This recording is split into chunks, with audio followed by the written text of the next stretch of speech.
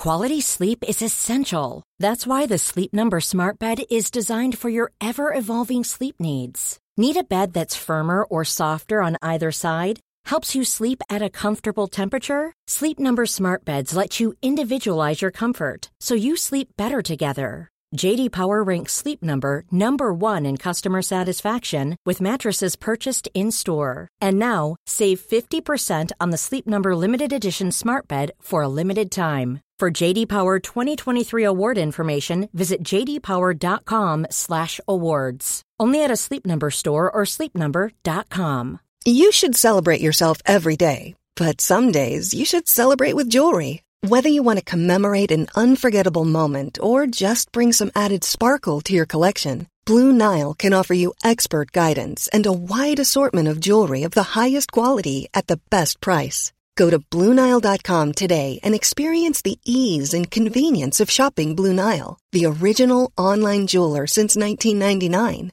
That's BlueNile.com. BlueNile.com. Hi, this is Billie Jean King. This is Marion Bartoli. I'm Mats Wilander. This is Mary Carrillo. This is Yannick Noah. This is Alyssa Lee calling from Brooklyn, New York, the best city in the world, and you're listening to the Tennis Podcast.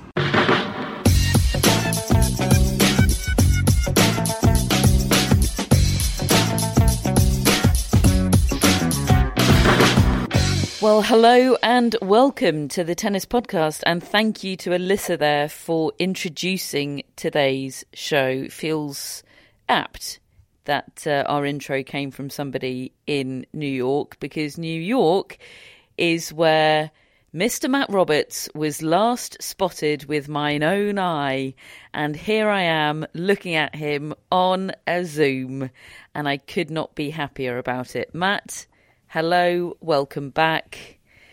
You look a lot less ropey than I was expecting. How are you feeling? Hello, yeah, it's really, really good to be back and talking to you both. Yes, New York was where I got COVID, but it was also where I was having an excellent time before that happened. And yeah, it's very nice to be back after 3 weeks. Can't believe it.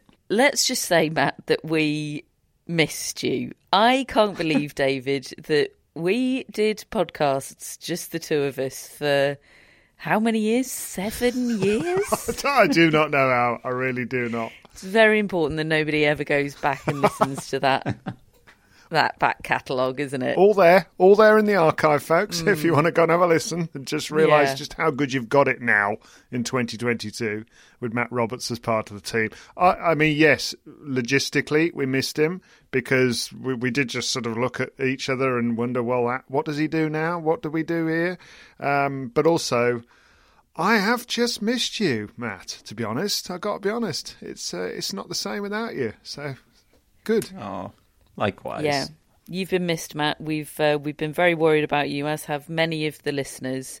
Low levels of worry about me. I think David said Catherine's got a bit of a sore throat. Matt is on his deathbed. People seem more worried about my dentistry than your cold. Yes. Well, let's all do health updates, shall we, David? How are your teeth? Mouth working. So far so good. Great. I'm a little bit phlegmy, but lovely. Basically fine. Matt? Yeah. Marks out of 10. 8? I'm all right. 8. I'm all right. Great. Yeah. A little bit sluggish in the mornings, but then you said I've been sluggish in the morning since 2002. So yeah, you can live a full and happy life while being sluggish in the mornings, Matt. You're gonna be fine. Let's talk tennis, folks, because it's that portion of the season where tennis is sort of happening here, there, and everywhere. It's bitty, isn't it? There's good tennis happening. There's interesting stories. Maybe it's a portion of the season when sort of we come into our own, because it's sort of, you know, harder to look at a scoring app and sort of tell the story of what's happening at this portion of the season, isn't it? So I've made us a bit of a bed there, haven't I? That you two are now going to have to lie in, of telling the story of this portion of the season, because it is, you know, it's bitty and it's not necessarily building up to anything, isn't it? We've got the 2 tour finals to come. We've got the Davis Cup and Billie Jean King Cup finals, but still, it can feel like a little bit of a slog. It is the negative way of looking at this time of year. There's also the way of looking at it, which is you've got people winning titles, for example, Maya Sharif, where this is the biggest moment of their life. Yeah. And that's really, really special. But it's, just for the innocent bystander, it's bitty. Do you know, I was a bit worried at points last week as to, well, what are we going to talk about next week when there aren't big tournaments on and all this sort of thing. And then I was actually listening this morning to the golf podcast that we all like, No Laying Up, and they've obviously got a similar situation with the golf majors having been done, and they've got a week with not the biggest tournaments in the world on. And they just said, but, I actually really enjoyed the golf because I got to see players that wouldn't normally get any limelight and think about them and learn about them and see what they're like under pressure. And in our case, there were, I think, were there 5 tournaments this week, all 250 level tournaments? And as the week went on, I found myself really getting into them. And because we've got this coming up, finding out and researching about these individuals who normally would just be a name in a draw or somebody that had lost to somebody that I'm interested in that week. And suddenly they're front and centre. And there's just another example of how many interesting people there are in tennis.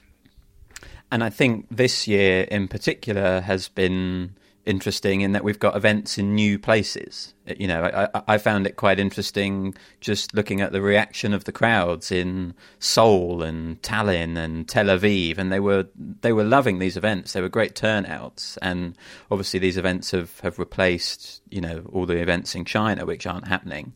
But I think maybe that has, on the one hand, contributed to it feeling like there's a bit of a lack of narrative. But actually, if you do watch these events, they've been really well attended and really fun, I think, as well, to have some events in new places where there's a lot of enthusiasm.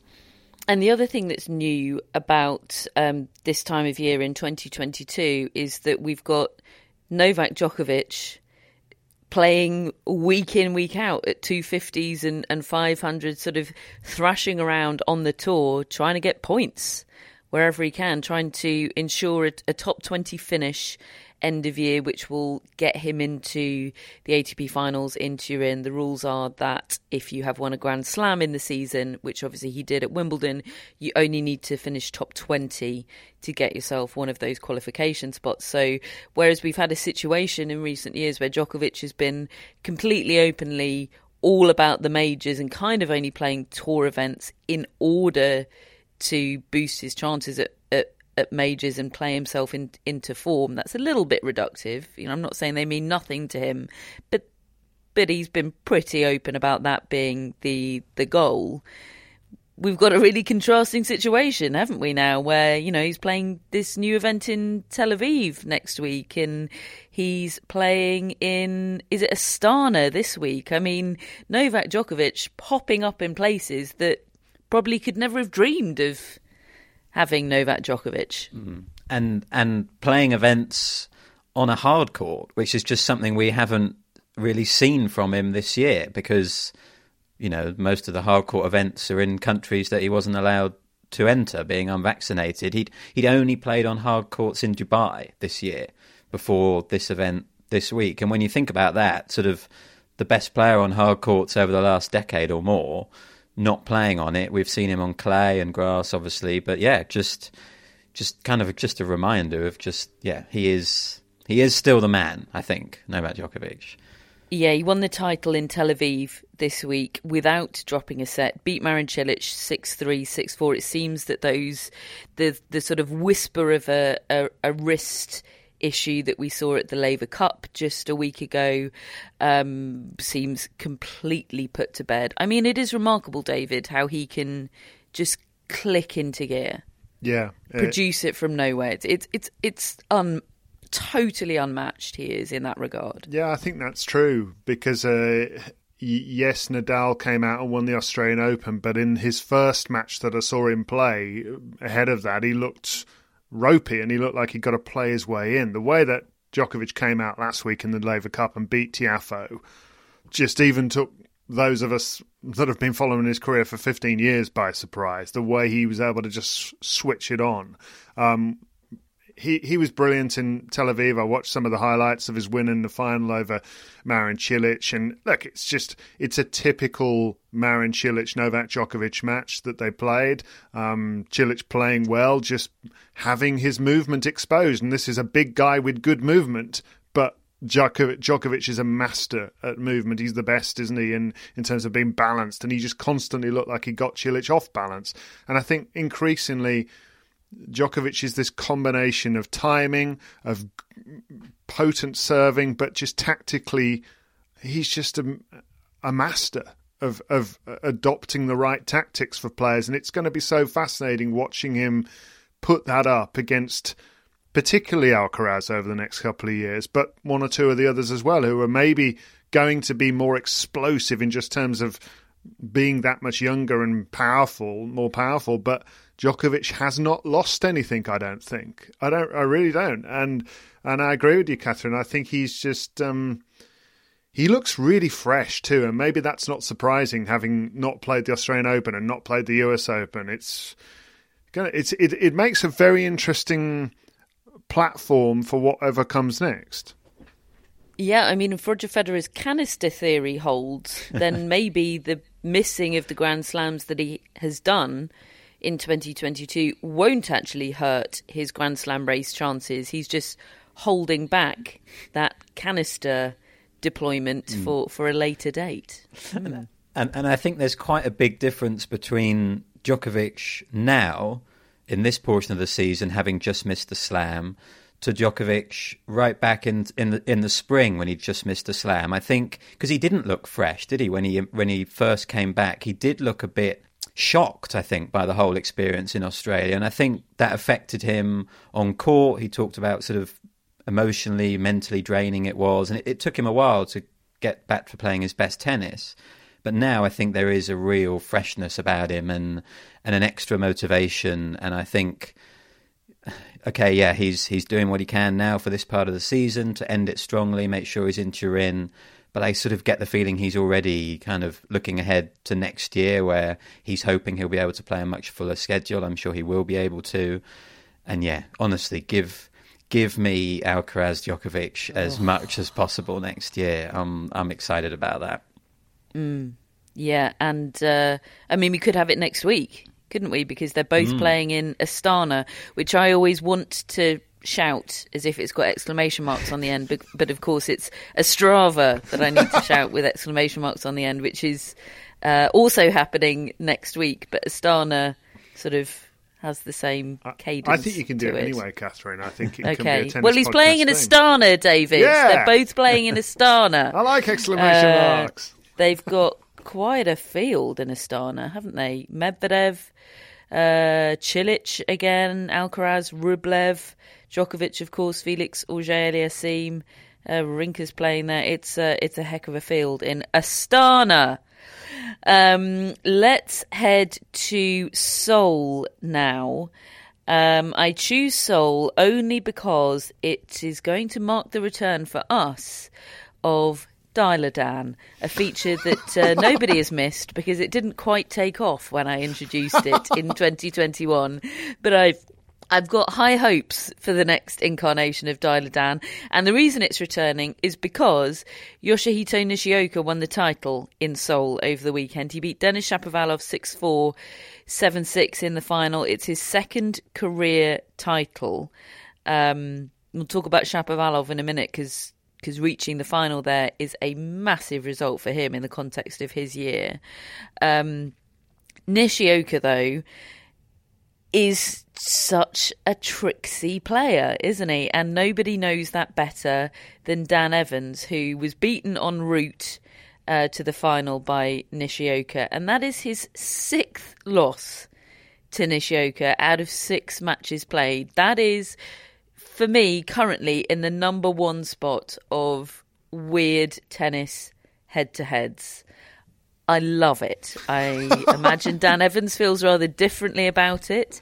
And to bring us exactly how Dan Evans feels about it is David Law and Dial-A-Dan. Yeah. Off you go, David. Well, I have to say this is this is rather a diluted Daider Dan in as much as I'm going to have to paraphrase what he said. But basically, I did get in touch with him, which I think is a bit of a risk, really, when you're asking somebody about the bloke who's beaten him 6 times out of 6 and who could be his second-round opponent in Tokyo this week if they both win their first rounds. But I thought, what the hell, I'll have a go.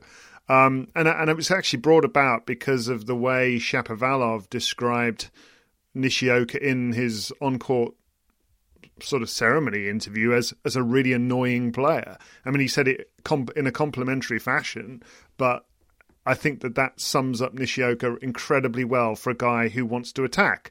In Shapovalov's case, and to a lesser extent Evans' case, because Evans can attack and go to the net, but he can also play patiently from the baseline. He's often talked about not wanting to give a point away and things like that. But frankly, neither of those have worked against Yoshihito Nishioka. So anyway, I put this to Dan Evans. Why is Yoshihito Nishioka such a nightmare to play? I didn't get a response for 24 hours.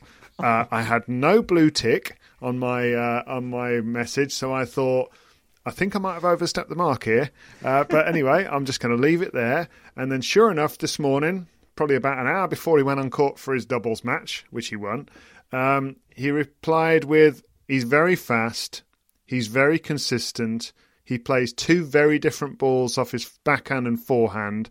The backhand can do a lot of damage, and the forehand is loopy and slow. And he's a good mover, is what he said. And I mean, look, he is an incredible mover. When you're attacking him, Shapovalov threw the kitchen sink. I don't think Shapovalov played badly. Some of the gets that this guy makes and turns into passing shots. Wow. It was a treat to watch Nishioka this week. And didn't he beat Casper Ruud as well? I mean, these are great wins. Yeah, he's had some really good wins. I mean, Dan Evans is not alone in terms of players who Yoshihito Nishioka is annoying. He's alone in a 6-0 record. He is to that degree. I'm afraid you are on your own, Dan. But yes, Nishioka reached the final in Washington, didn't he? And then if you take that run and this title run here in Seoul, players he's beaten: Brooksby, Evans, de Minaur, Khachanov, Rublev, Ruud, Shapovalov. I mean, that's a really strong cohort of players there, and that I find that description of his game very interesting from Dan Evans, because if you given me that description and asked me to name who he was talking about, I would have said Cameron Norrie there. Cameron Norrie, thinking exactly the same. Lefty with the very different forehand and backhand that is oft cited as the sort of USP of Cameron Norrie's game, isn't it? Yeah, and backed up by incredible movement and defence. And I think what Nishioka's got is that I think he's really creative as well. I think, yes, he's a counterpuncture, but when he wants to attack, he can attack you in lots of different ways with angles and coming forward. And I find him a real joy to watch. And I felt like this second title, his first one, I think, was Shenzhen a few years ago when he was I think he was outside the top 100. This feels like a confirmation now for him that he's better, he's playing with increased expectations, and I think it's a big deal for him to get that second title and just confirm now that, he is this good. And I don't want this to be a total beatdown of Dan Evans, because we love Dan, and we're nobody is more grateful than me for the return of the Daider Dan segment. But he's also got a poor record against Cam Norrie, hasn't he? Struggles against him 2-0. So yeah, and some Battle of the Brits matches in there as well. I think that wouldn't be on the ATP head to head, perhaps. Anyway. Very interesting, and that was that the differential between the forehand and the backhand was something that I remember we talked about a lot with Jim Courier during the Prime Video coverage of Cam Norrie's matches at the US Open, and Jim Courier was saying that his advice to Cam Norrie would be really sparing about who he practices with. don't practice against your rivals, against other top players if you can avoid it, because you don't want to give the game away. If that is something that, players have to get used to, and the more time they have to get used to it, the less of a weapon it will be for you, which I found absolutely fascinating, especially given when I asked Cam Norrie once or twice in the last year about what had changed for him with becoming a top-level player. The thing he'd said both times was, well, now I can practice with whoever I want. I can confidently walk up to anyone and puff my chest out and say, I'm Cam Norrie, would you like to practice with me? And I don't feel like they're going to go, who? So I found all of that really interesting. And I wish there was more talk about the politics of practicing and practice partners.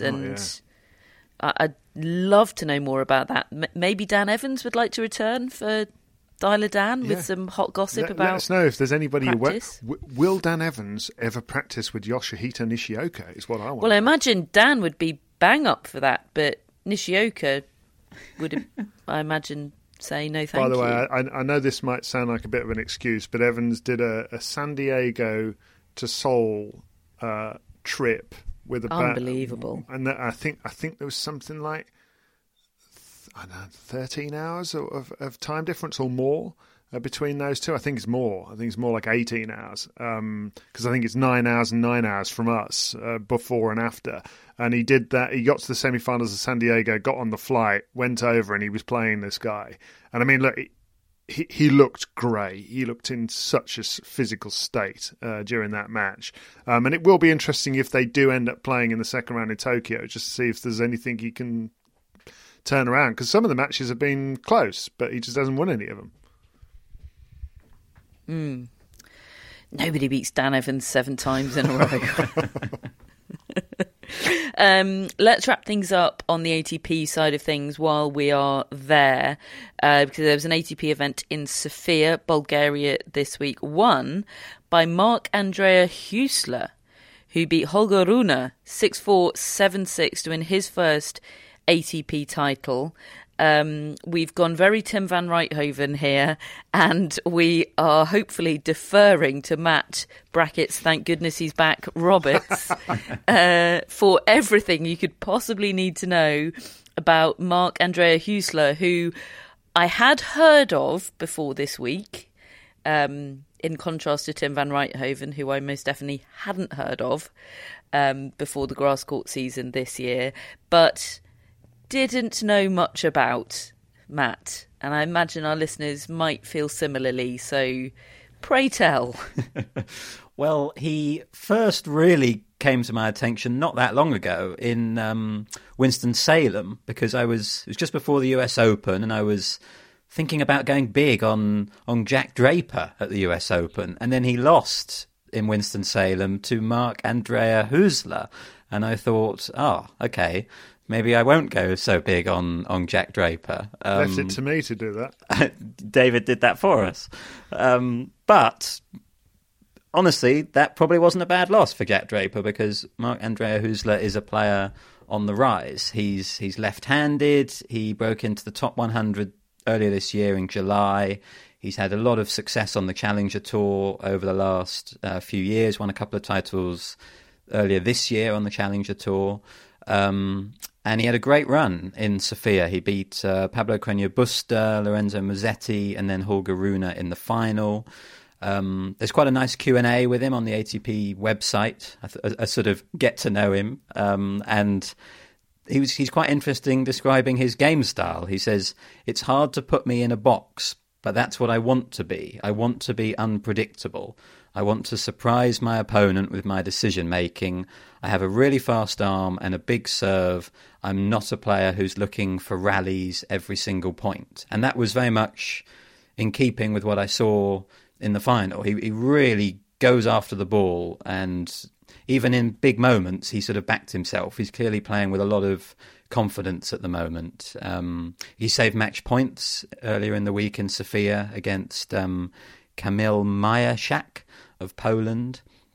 So yeah, he's up to around 60-something in the world now. He's Swiss. He's the first Swiss to win a title on the ATP Tour since Federer. So sort of One door closes, another opens. I can imagine the baton passing headlines now. They write themselves. Although he's 26, so he's... Oh, he's one of those. He's one of those. It's like when we thought Bertuk van der Zandschulp was going to be 18 when we first started hearing his name. We were like, where's this guy been? And Ryan Peniston this year. That really threw me. And there was one line which I think you'll like, Catherine, from his ATP Q&A. He says that he loves animals and he travels in his tennis bag with some cat food in case any stray cats should turn up. Oh, I love that. Tip, Catherine, ahead of Australia this year. They're definitely more likely to show up if you've got a bag full of dreamies. Genuinely going to do that. Catherine, you'd like watching this guy. I mean, first time I really saw him play was that final against Rune, and I mean, I love the way he's acknowledging his game style ahead of time, and when you've watched him play, it all adds up because he is going to the net a lot. Not always as a serve and volley, but sometimes as one. A lot of the time behind his first shot after the serve, and loads of kind of off pace and drop shots, and he was driving Rune spare. Rune's so quick, and he's trying to hit the living daylights out of the ball, and he's hitting great passing shots. But can you do it enough times? I mean, it was kind of Maxime Cressy, but without the silly determination to serve and volley regardless. Sorry, how did you just describe Maxime Cressy's determination to serve and volley, which less than 12 months ago was groundbreaking and brilliant? Well, I've since heard Roger Federer say that you just can't serve and volley anymore, and that's right. You're wasting your energy trying. So I've realised that maybe you need to do it a bit more sparingly, Maxime. That's a lot of interesting. Huesler describing himself as having a fast arm, which is something I really enjoy watching in a player. That's a lot of fast armage on one court, isn't it? Him and Holger Rune, because that's what I think of with Holger Rune, who's quite slight in frame, isn't he? But generates so much power from that really live right arm. Yeah, he does, and he had a good week. He beat Sinner in the semi-finals, although Sinner fell over, rolled his ankle. I thought hit his head on the court as well. It was all quite nasty, and it ended up having to pull out, and I think he's pulled out of the event that he was due to play next week as well. He's had some bad luck this year, Sinner. That's 3 retirements now mid-match, and a withdrawal as well. I feel like Sinner should be higher in the race than he is, and yet he's not. And I think some retirements, they've been big matches. Miami quarterfinal, Roland Garros last 16, Sofia semi-final. You know, he could have pushed on in all of those events, perhaps. So but obviously Rune took advantage. Yeah, I agree. I was looking up the ATP race this week to try and get a feel for what the field in Turin is likely to be, especially given that it's likely that there will only be 7, only the top 7 will qualify, given that Novak Djokovic is probably going to muscle out the number 8 in the world player, although Alexander Zverev is currently 8th in the race and it's looking like his season might be over. So there's still some moving and shaking to be done. But I was really surprised to see Jannik Sinner down in I think he's 12th in the race and in the rankings. It's looking at the numbers, it's pretty unlikely, I think, that he'll qualify for Turin, which is a shame for him, as you say, unlucky season, but a shame for the tournament, because last year they had Berrettini. He had terrible luck in that tournament, but he got replaced by Jannik Sinner, luckily, who ended up being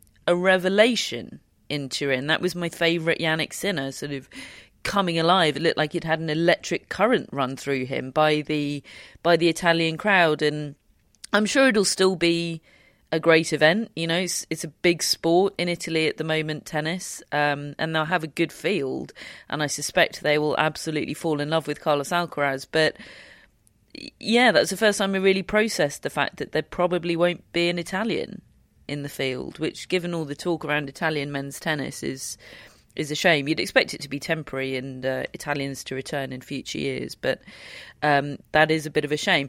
Last line from Sophia is that for the first time, an all-female chair umpire team was assigned to an ATP Tour event. And in addition to that, the ATP supervisor, the tournament director, the referee and the chief of umpires were also female. And that sounds like it can't have been an accident or a coincidence. Maybe one element of it was and somebody saw an opportunity to do something cool. And it is cool. Great. Millions of people have lost weight with personalized plans from Noom. Like Evan, who can't stand salads and still lost 50 pounds. Salads generally for most people are the easy button, right? For me, that wasn't an option. I never really was a salad guy. That's just not who I am. But Noom worked for me. Get your personalized plan today at Noom.com. Real Noom user compensated to provide their story. In 4 weeks, the typical Noom user can expect to lose 1 to 2 pounds per week. Individual results may vary. One size fits all seemed like a good idea for clothes. Nice dress. It's a t-shirt.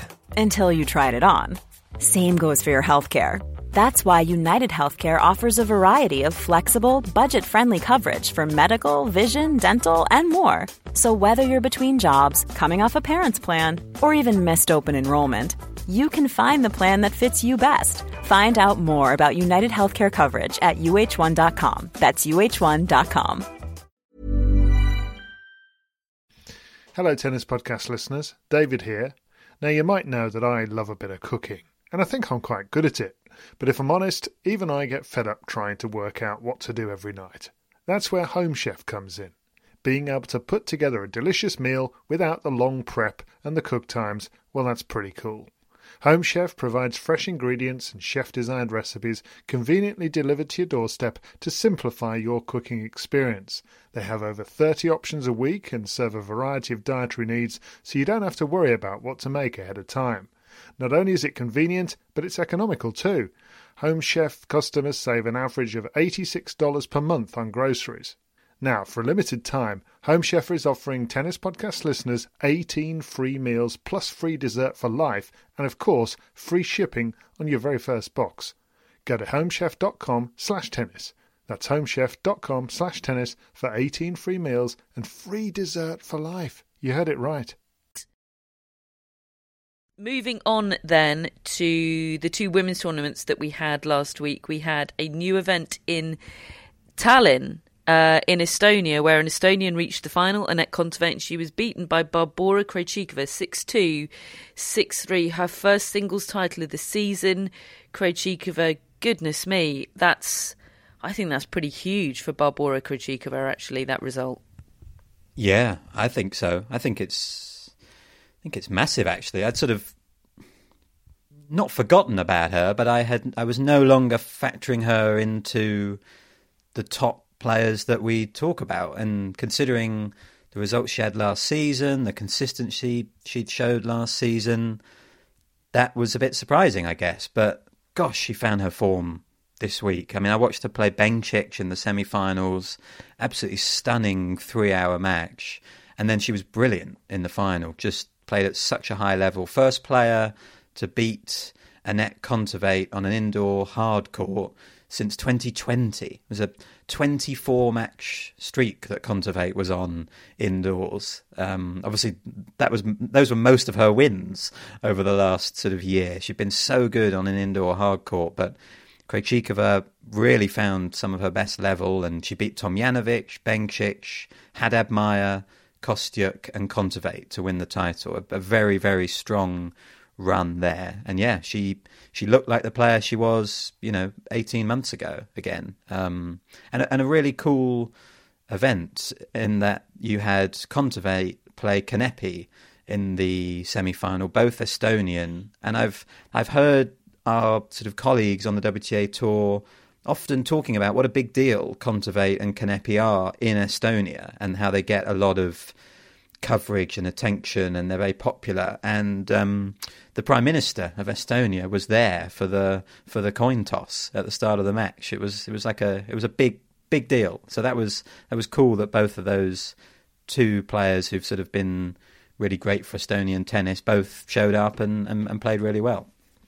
By the way, on Krejcikova, it strikes me that she is somebody that doesn't get talked about at the start of events much, even after winning the French Open. And this is including by me. I don't tend to notice her when I'm looking at the predictions and all that sort of thing. Obviously, this week I happened to go massively on somebody that was about 20-1 outsider because I'm trying to catch up in the newsletter standings. That lasted all of an hour before she lost. Anyway, tell everyone who you went for last week, David. Zanevska.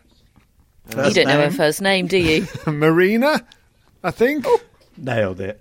Yeah, in Parma, she played against Maria Sakkari and won the first set 6-2, and then lost. But anyway, what had been striking my attention was that you'd got three players in Kontaveit, Bencic and Sakkari, who are all been top 5 players but have never reached, I don't think, a Grand Slam final, any of them. And I was sort of curious as to whether any of them ever would. And I was expecting one of those to win a title this week. And none of them did. And here comes Barbora Krejcikova, who's had a terrible time really this year because of the wrist injury that she's had. And I just think, you know, I think we were speculating earlier on this year whether she would ever come again and be a massive factor at a big tournament again. And I think maybe, I mean, I'm still on the fence about it. I don't think that just because she's won this tournament makes me think she will. But fundamentally, her game is strong, and a lot of my view of her comes down to what I think the effect of already reaching the mountaintop will have, and obviously there's the injury element too. But maybe she's just regrouping now and going to become a factor again next year because she's such a good player, and maybe because she's already done it, that pressure maybe is off, unlike for those other women. Yeah, it's a good point. And I've always thought Barbora Krejcikova should be a force at Wimbledon. I think she can play on grass. She lost out to Ash Barty, didn't she, last year? I think I'd gone quite big on her in predictions. Anyway, and, you know, as with the men, slightly less so than in the men's where it's such a closed shot. But, you know, Swiatek has not figured grass out yet. It's for those that can play on grass, it is such an edge to have. And somebody that's already won a slam, knows how to do winning, and is comfortable on that surface and is kind of overcome or doesn't have a mental hurdle on it, as so many do. I think she can be a force there if she can get a run of fitness together. Yeah. Let's move on to Parma, which was the scene of David's Hail Mary prediction for this week. If you want to see what I think will be a weekly Hail Mary prediction from David for the remainder of 2022, sign up to the newsletter.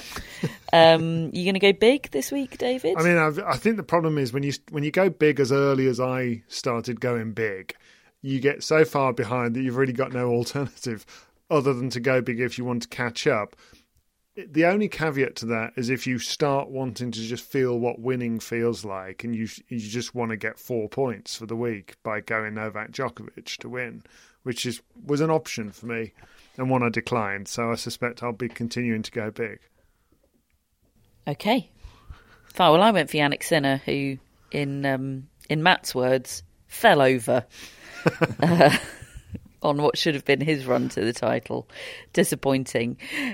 In Parma, this is an amazing story. Maya Sharif beat Maria Sakkari 7-5, 6-3 to become the first Egyptian to win a title on the WTA Tour. She had to play twice in one day.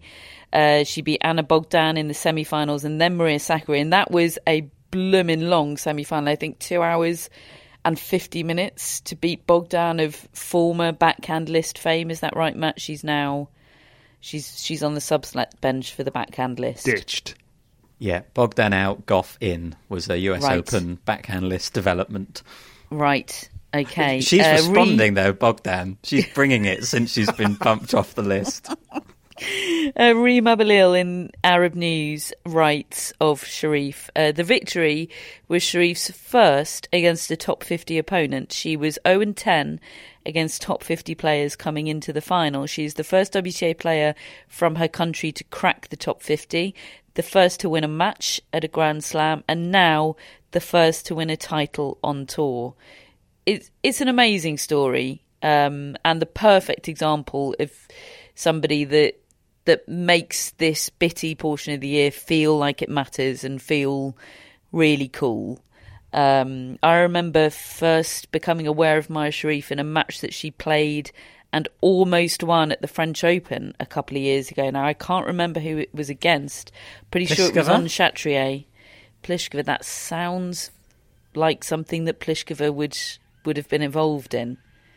But we were all wowed by her game, weren't we? And her pluckiness and her attitude. And I hope it's not really reductive and obvious to say that she must have been inspired by Ons Jabeur from neighbouring Tunisia and what she's done with her game, the barriers that she's broken down, and the trail that she's blazed. I mean, it's brilliant to see that already. Well, she's pretty straightforward about that and backing up that view, Catherine. And she says, look, we have a lot to offer. We have a talent, and she talks in a similar way to Jabeur in terms of wanting to trailblaze, wanting to be this door opener for others, and to be able to display the talent that is over there. And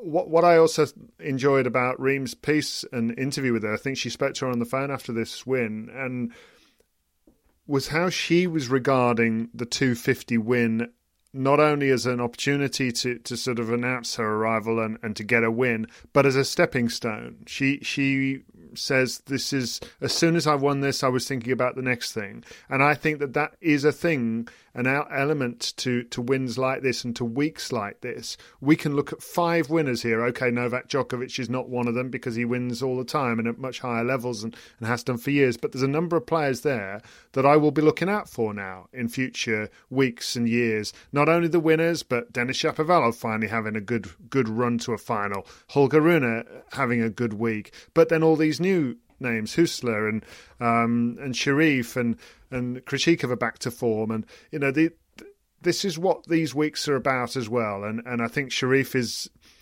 is going to be an interesting one to watch as a result of that, because of having broken new ground for herself by beating a top 50 player as well. One of the things I like about her is that she's got a real identity as a player, in that watching her this week, I had exactly the same feelings and thoughts as I had watching her the very first time. I think it's very clear what she's good at. And I think clay is probably her best surface, because she hits a very loopy topspin forehand, and it's that shot which really stands out, and she can disguise it and hit a nice drop shot as well.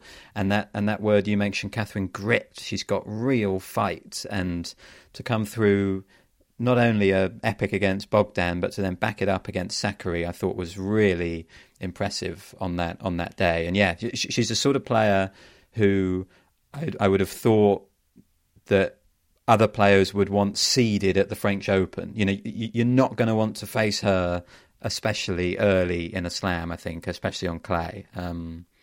So really interesting to watch how, if she can back this up now.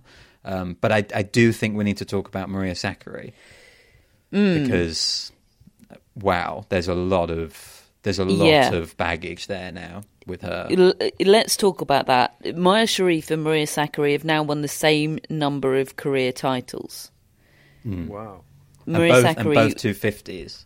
Both 250s, and it was back in 2019 in Rabat that Sakkari won her one and only career title. Now, obviously, she's had fantastic results since then, and she's a top 10 player. She's been a top 5 player, Indian Wells finalist this year. There are lots of positives about Maria Sakkari. Some people around Tennis Podcast Towers made very big predictions about Maria Sakkari this year on the basis of, the incredible improvements that she'd made this year or in the past couple of years. But it does feel like there's a bit of a baggage tipping point starting to happen.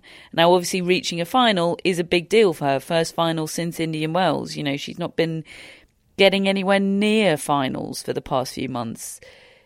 And yet it still feels like there are negatives from this week. I feel like the tone of this conversation is going to be one of concern rather than positivity. Am I right there? Yeah, I think so. I mean, we talk about Sakkari as someone who struggles to close, don't we, in terms of in matches. That's when she can get quite tight, that sort of quite stiff game style that she's got, and can sometimes get a bit exposed under pressure when she's in the lead, trying to close out matches. And I think we sort of saw that on a slightly bigger scale in terms of this tournament. She was the favourite. You know, she was clearly the best player in that field in terms of her sort of standing in the game. And she didn't play anyone ranked in the top 70 in this tournament. Obviously, Sherif has now jumped, but, you know, Sakkari would have, I think, expected herself to win this title, and she did not play well in the final. You know, as good as Sherif was and was doing a lot of good things, Sakkari was repeatedly up a break in the first set. She ended up losing her serve 4 times in the first set, Sakkari, and just couldn't close, and then was up a break again in the second set and couldn't close it. And she's now won only one of her 6 finals. We know she's lost a lot of semi-finals as well, and I don't want to be harsh because, as you said, it is kind of a step forward, and she has been very open about the sort of struggles she's had of being a top player and the pressure that comes with that. And I do think it's a real process for her, and it's going to take a bit of time. And I really back her work ethic and her drive to. I think she'll get there, but whether she'll ever overcome this problem, this closing problem, I'm beginning to doubt, to be honest. And it's not necessarily that she gets tighter than anyone else, or her nerves are less robust than anyone else. It might be that. There's absolutely no way to measure that. But I believe the most significant problem is just that her technique kind of just isn't built for tightness. Her game kind of falls apart when her arm gets heavy. And when she starts gripping the racket more tightly, which is interesting because she's not got a loose game generally, has she? You know, she is extremely sort of sinewy and what's the word that I'm looking for? That's a word other than a synonym for tight. Anyway, I think you know what I'm saying. But yeah, my understanding on the technical side of things from people that know better than me is that, you know, a little bit like with Alexander Zverev's second serve, when things get tight, and I believe similar with Grigor Dimitrov, the technique is fine when everything's going well, but when things get tight and you just inevitably, you know, from what I gather, all players do get tight. It's about how your technique stands up to that, and I think she's got a problem on that front. And yeah, I don't see any signs of improvement, and baggage collects quickly, and I'm a bit worried. Yeah, I think you've reason to be. And actually, she found herself a set down in all of the first 3 matches she played last week. So you can certainly look at that as a positive, that she dug herself out and still won those matches. I think that takes a lot of mental strength. But that's not really what we're talking about. You'd expect her to rediscover her form at some point in the next few months and become the player that handles those first few rounds easily again. But what happens when she gets to the sharp end? And how do you overcome that? It's something that I'd love to dig into a little bit with some champions, with some coaches, and to find out, what can you do? What can you do to overcome these things? Because she's not the only one. There are players like Felix Auger-Aliassime that we've seen over the last couple of years, and many others. And Yeah, I'd love to know. But pop it on the agenda for the next Dialer Dan segment, David. I mentioned Astana and the Great Field that they've got happening next week. There's also an ATP event in Tokyo. They've got a pretty great field as well, to be honest. Casper Ruud, Francis Tiafoe, Dialer Dan Evans, Nick Kyrgios, Borna Coric, Taylor Fritz, Yoshihito Nishioka. And one of 9 Japanese players all in the draw in Tokyo. That's a 500 event. So that's going to be very interesting. In terms of the WTA, they are in Ostrava.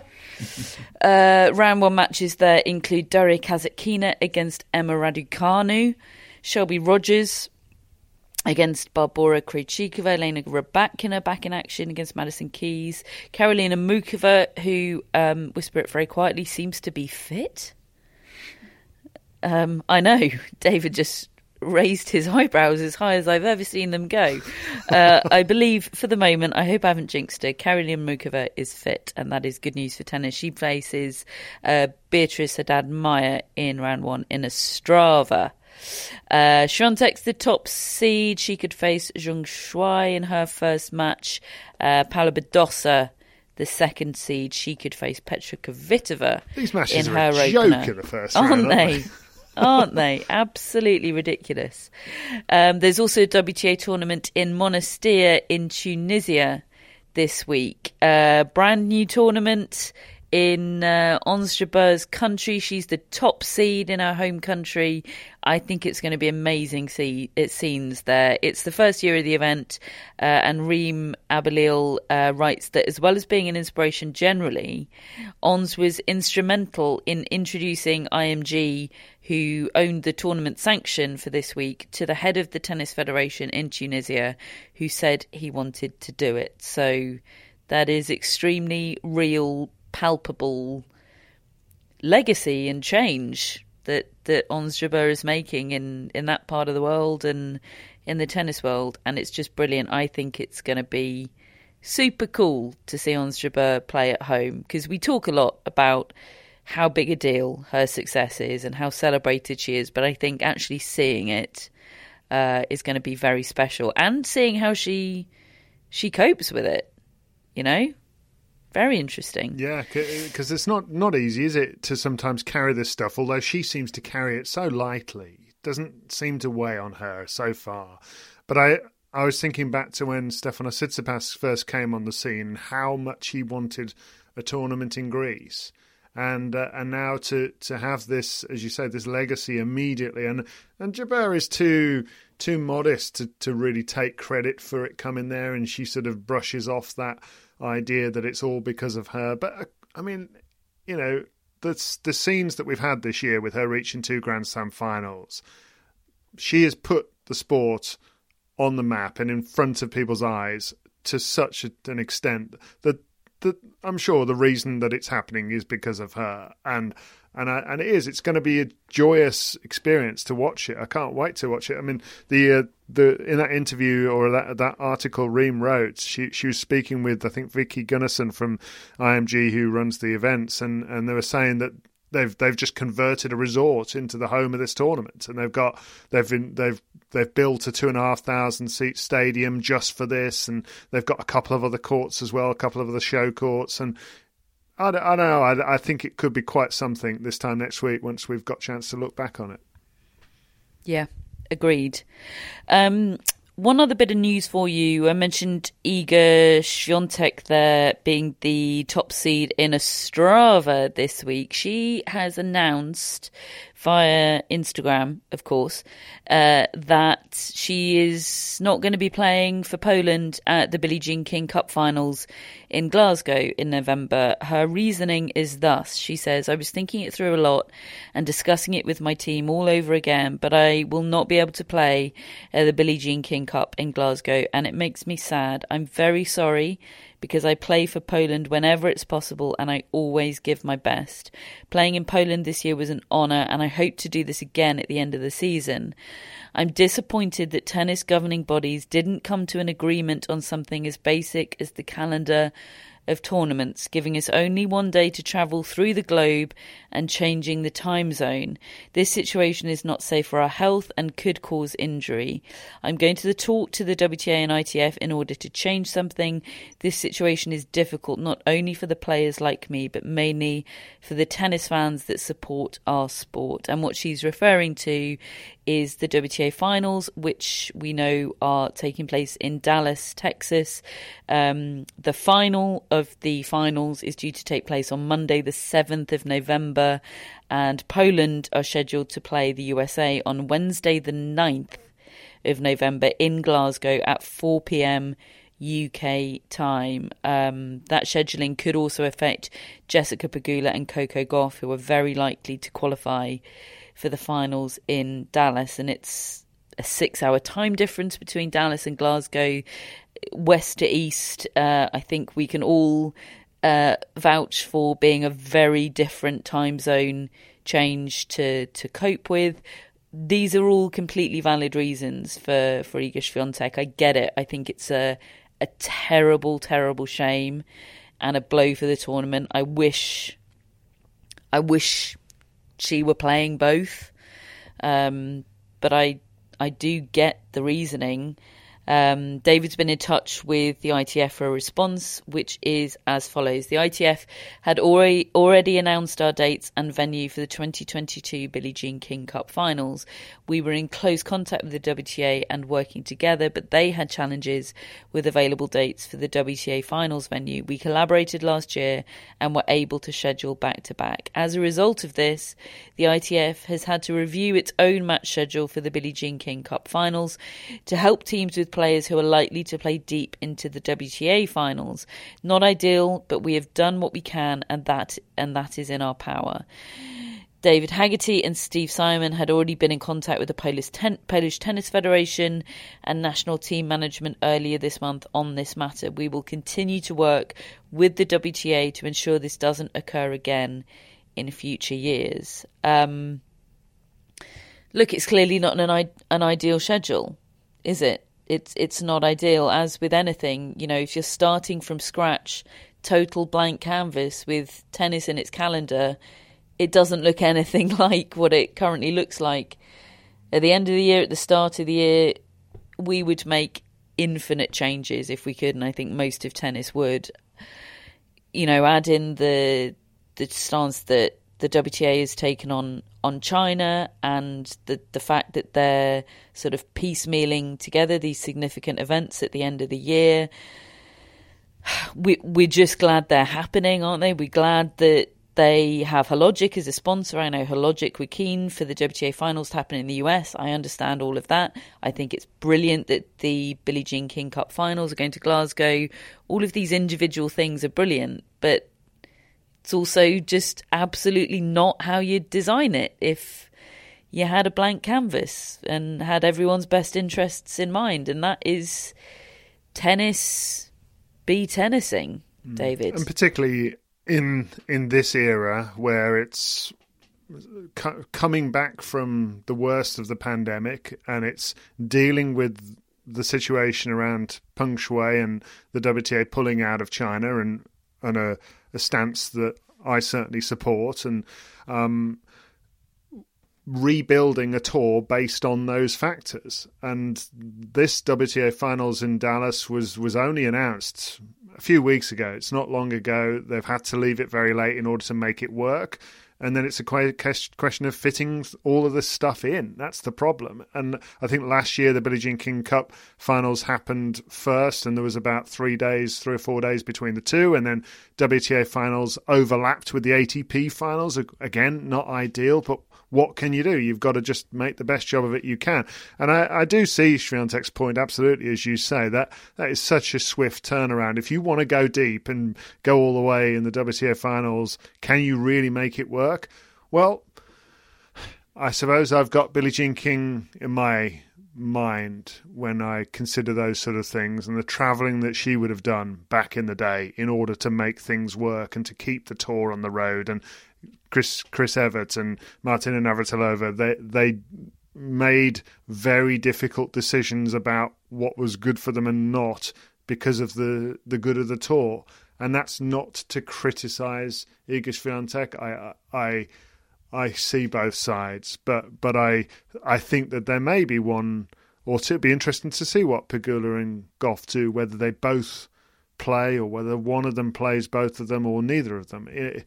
It's going to be interesting, but I think it also has to be taken as, and it sounds like the ITF are going to try to sort something out for the future as best they can, but it also has to be taken seriously. They have to listen to Swiatek. They have to talk to her. I believe they already have been in touch with her team, and that's important because if the top player in the world is saying this, then that's not ideal and it has to be addressed somehow. Yeah, hear.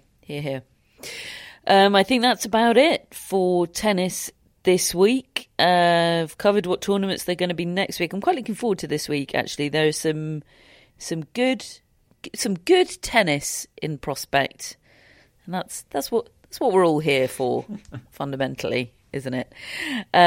We have a mascot this week, folks. It is Buddha. Buddha is a black and white cat, and Buddha, I'm looking at a picture of Buddha now, has my favourite and most important quality in a cat, which is he looks indignant, which is really what I look for in a feline. Really loving his facial expression. He's got his paws crossed. He's like, you're making me pose? Okay, I'll play your game, but yeah. We all know who's in charge here. Big fan. I've seen that facial expression on these Zoom conversations before. Yeah, it's a great energy. I mean, not for anybody in your company, but anyway. Buddha is owned by Sarah Matthews, so thank you, Sarah, for bringing lovely Buddha into our lives. We have our own mascots. David has Darwin, Lucky Darwin, getting all the Hail Marys. This week, Darwin, this week. I've got Carter, and Matt has got the dearly departed Gerald. Billie Jean is sponsored by Billie Jean King and Alana Kloss. We have our executive producers and top blokes, Chris Albert Lee and Kyle Weingartner. And Matt is back, so that means shout-outs are too. Take it away, Matt. We have Matt Dick in Falkirk, Scotland. I'm going to leave that alone. All right, Matt. Falkirk. Anybody been to Falkirk? I don't think I have. I haven't. I'm sure it's great. Hello, Matt. We love Matts here at the Tennis Podcast. We sure do. We wanted one back. We got two. Brilliant. We've also got Wright Brian in Washington, D.C. I knew that was going to be America. Again, love that. It's a sort of name that just doesn't happen in boring old Blighty. No. In Blighty, right, you'd be Brian Wright. You would. Right. Thanks, hello, Wright. Thanks love very it. much for being our friend. We got a friend called Wright. Love it. And last one today is Joseph Ha. We know Joseph. We know Joseph. Originally from South Dakota, but now living in Hsinchu in Taiwan. Oh. Definitely my favourite of the two Dakotas. That one. Thank you, Joseph. Cheers, Joseph. Thank you, everybody, for your support. If you would like a shout out, then become a friend of the Tennis Podcast. The details of how to do so are in our show notes. Same goes for the intro. So thank you ever so much for your support. Thank you for Alyssa for doing our intro today, to Buddha, to all of our mascot shout outs, executive producers. You make this podcast happen, so thank you. And we will all be back, brackets health permitting, in a week's time. We'll speak to you then.